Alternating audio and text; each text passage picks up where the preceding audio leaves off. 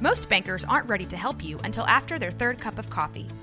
But with Central National Bank's after-hours service, you don't have to wait for the bank lobby to open to get help. You can contact us from 6 to 8:30 in the morning or from 5 to 10 in the evening, and we'll connect you to a real, live, local person who can answer questions and fix problems 7 days a week. Bank different. Bank Central. Central National Bank. Member FDIC.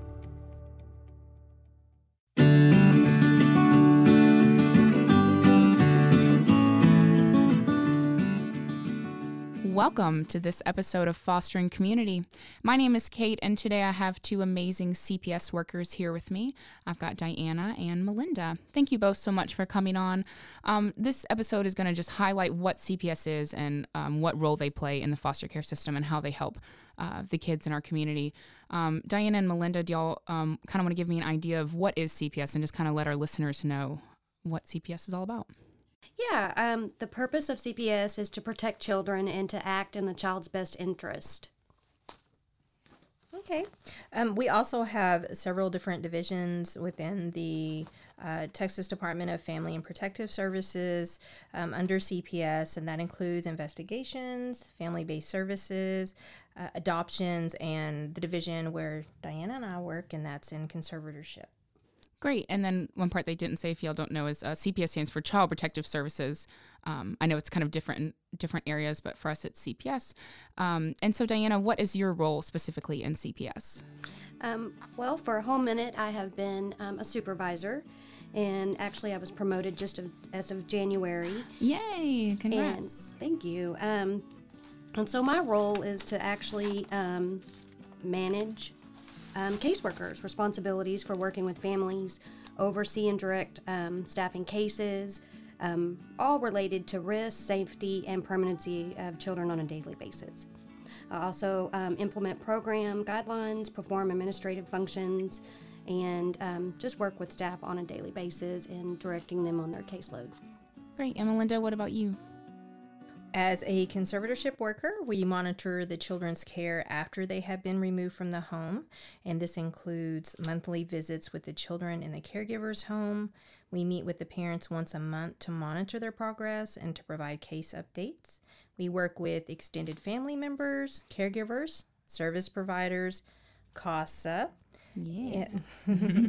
and any other legal parties involved in the case. We also identify family members or foster homes who are willing and able to provide long-term care for our children if reunification with the family is no longer an option.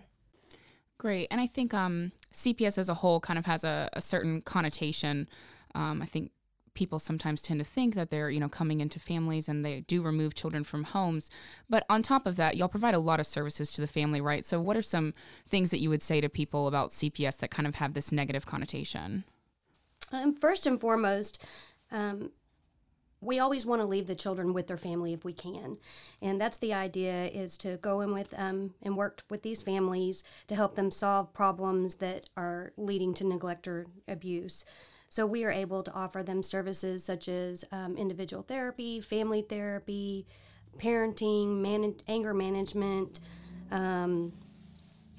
drug and alcohol counseling, different services to that effect. Wow, thank you. And I know that's one thing when I came on CASA, I didn't realize what all CPS does, but y'all really do have some amazing services for our families and can help them get back on their feet. And ultimately, you do want the families to reunify, which is, I think, something people don't really realize. Melinda, do you want to tell me a rewarding experience that you've found with your years in CPS? Sure. So I'll give you an example of one case. There became a point where it was determined that returning a 6-year-old child to the home wasn't an option. And we had exhausted all resources regarding family members that had been provided. And we're able to identify a family member. We felt that wasn't maybe the greatest match, but as you mentioned before, the department always pursues placing children with a family member. Mm-hmm. There were some concerns, though, that the caregiver had mentioned to the CASA worker in the department about possibly this relative who stepped up at the last minute and had no contact with the child. And there were concerns of maybe possibly the the reason for doing that was maybe to what they refer to as pass the child back off to the parents, where the neglect and abuse had happened.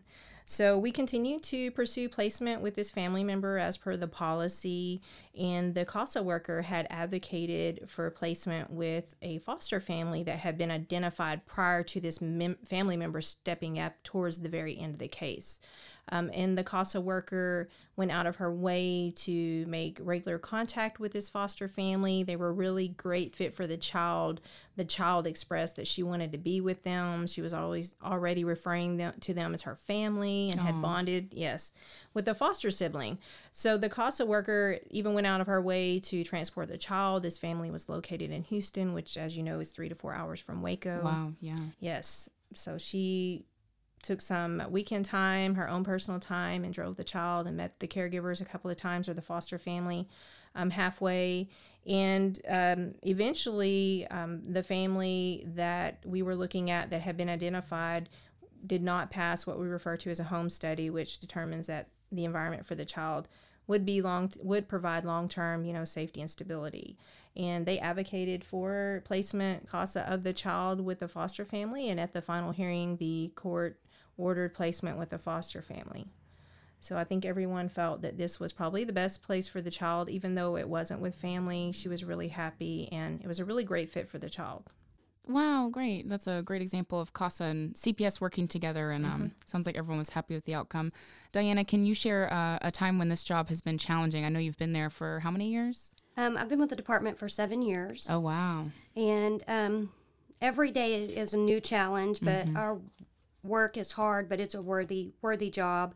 And challenging is getting to know the child, hoping for the best, and then something happening. It's scary sometimes, and the outcomes are not always what we hope for when a child is hurt or something like that. And those are the challenging part, managing your life balance and being able to overcome those challenging things as somebody being hurt or something like that. So how do you, you or Melinda can answer this, how do you kind of, separate that from your everyday life? Because I know this work can be draining and just kind of, hard on your heart. So how do you kind of can separate those two, go home and be able to take care of yourself so that you can go back to work and take care of these kids? Again, it's just kind of daily self-care, prioritizing tasks that have to be done at work, and turning off your phone when you go home sometimes. I do yoga, walking, things like that just focus on maybe some quiet time to separate having the anxiety of the job, things like that. Right. Melinda, what about you? Well, I think the department does a really good job when they bring on new employees of providing sessions on life-work balance. Unfortunately, we are human, like you said, and there are times where, I will be at home after hours and on weekends thinking about things that I need to do or things that I don't want to forget to do. But I think a big role in your mental health is it a good job fit, and do you love what you do, and is there a passion for that? And I think for me personally, I love what I do and I have a passion. I think a lot of my skill sets align with this job requires. So that's how it works for me. Right. Yeah. And you definitely can't be in this role if you're not passionate about the mission and helping these children and their families, which kind of leads me to my next question. Do we need more CPS caseworkers? Is there a need for more staff? Absolutely. We could always use more caseworkers. One, we just have a better outcome when we have more people to work with more families, have more one-on-one time. We do have high caseloads. We've always had high caseloads. The state is working on getting those lowered and hiring workers. And so I think it's just for everybody, it's beneficial to have more workers. Right. Well, great. And what other, real quick, Melinda, do you want to give me an idea of what other departments there are within CPS? So if someone listening thinks they might play a role in a different area of CPS, do you want to give me an idea of what departments there are? Sure. All of our cases start out at the investigation level in that division, and they are the representatives and the companies or the employees who go out into the homes and conduct the investigations and make a determination if the child is safe being in the home or we need to remove the child from the home. So that means there are danger factors that we aren't unable to control with the child being in the home. Because we do try to remove, if we can, provide services and leave the child in the home. And that leads me to another division in the company or area, and that is family-based safety services. And those are services that the state can provide leaving the child in the home if there's not immediate dangers and there's just risk factors that we can control through services and referrals. We have adoptions. So that would kind of follow conservatorship. So conservatorship is in between there, and then there's adoptions, and that's after a child is not able to be reunified with their family. We refer the child over to adoptions, and we work with them to place the child. And lots of times we're looking in advance of that. We've already got the child placed in a home that is appropriate once we transfer the case over to adoptions. Great. Thank you for giving me a little more on that. And kind of to wrap up, if you could say one thing to someone listening to let them know what CPS is all about, what would it be? Diana, you first. CPS, Child Protective Services, is exactly what it says it is. It's about protecting children and the safety of children, and that's first and foremost. We always want to do what is in the best interest of the child and keeping them safe. That about says it. And Melinda, do you have anything to add to that? I think something that really kind of stood out to me when I came to work for CPS was the negative perception about CPS. And I even myself, before I became employed, I mean, when you heard those words and you have children and you're a parent, you just kind of cringed. I mean, that's just something that you just didn't want to go down that road or experience. But after being on the inside and becoming, aware of what the goal is, and Diana mentioned this, that keeping families together and keeping children safe are like really the main priority. And we do everything we can within the agency to keep the family together or provide the services so that we can reunify children with their families. So I just think that's important to know. It always doesn't. Obviously, that isn't the outcome. That's why we have foster families and we have adoption. But as we said, the children are the main concern in their safety and their long-term well-being. Right. Great. Well, thank y'all so much for for coming on with me today, and hopefully they gave all of our listeners a better idea of what CPS and what they're all about. If you don't live in this area, look them up. It may not be called CPS, but you have some sort of Department of Family Protective Services in your area. If you would like to get involved, reach out, see if they have any job openings. And ultimately, this is just a good way to get educated and see what role CPS plays in your community and in foster care. So thank you so much for listening. This has been a Rogue Media Network podcast.